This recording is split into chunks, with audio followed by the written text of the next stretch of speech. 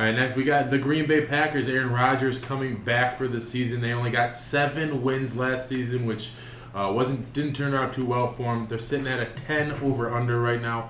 Do they meet that this year, guys? Right, nail on the head. No, I think they win quite a few more than that. They won 7 last year, and I think Aaron Rodgers, best quarterback in the league on really kind of a lackluster team, is worth more than 3 wins. Here's my argument. You've got Minnesota in that same division, who is doing nothing but bolstering their already top of the league ranked defense. Fantastic. Aaron Rodgers, without a doubt, could be one of the best quarterbacks of all time. You can't count against Aaron Rodgers.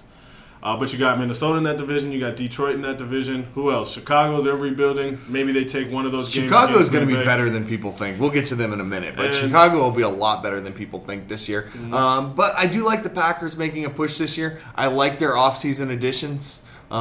Lost Jordy Nelson, of course. And their line, the odds to win that, at U-Wager plus 1,400.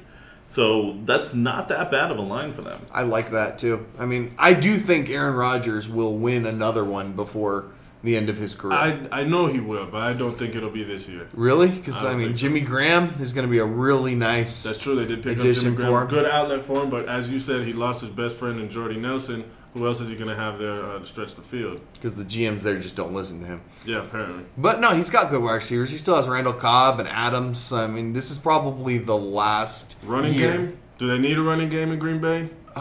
It would be nice, wouldn't it? If they're trying to get over that 10. I would love seeing them pick up Marshawn Lynch. He's still available. He's out there. Somebody's going to get him. I like him at 10. 10 wins. And they drafted a couple running backs as well.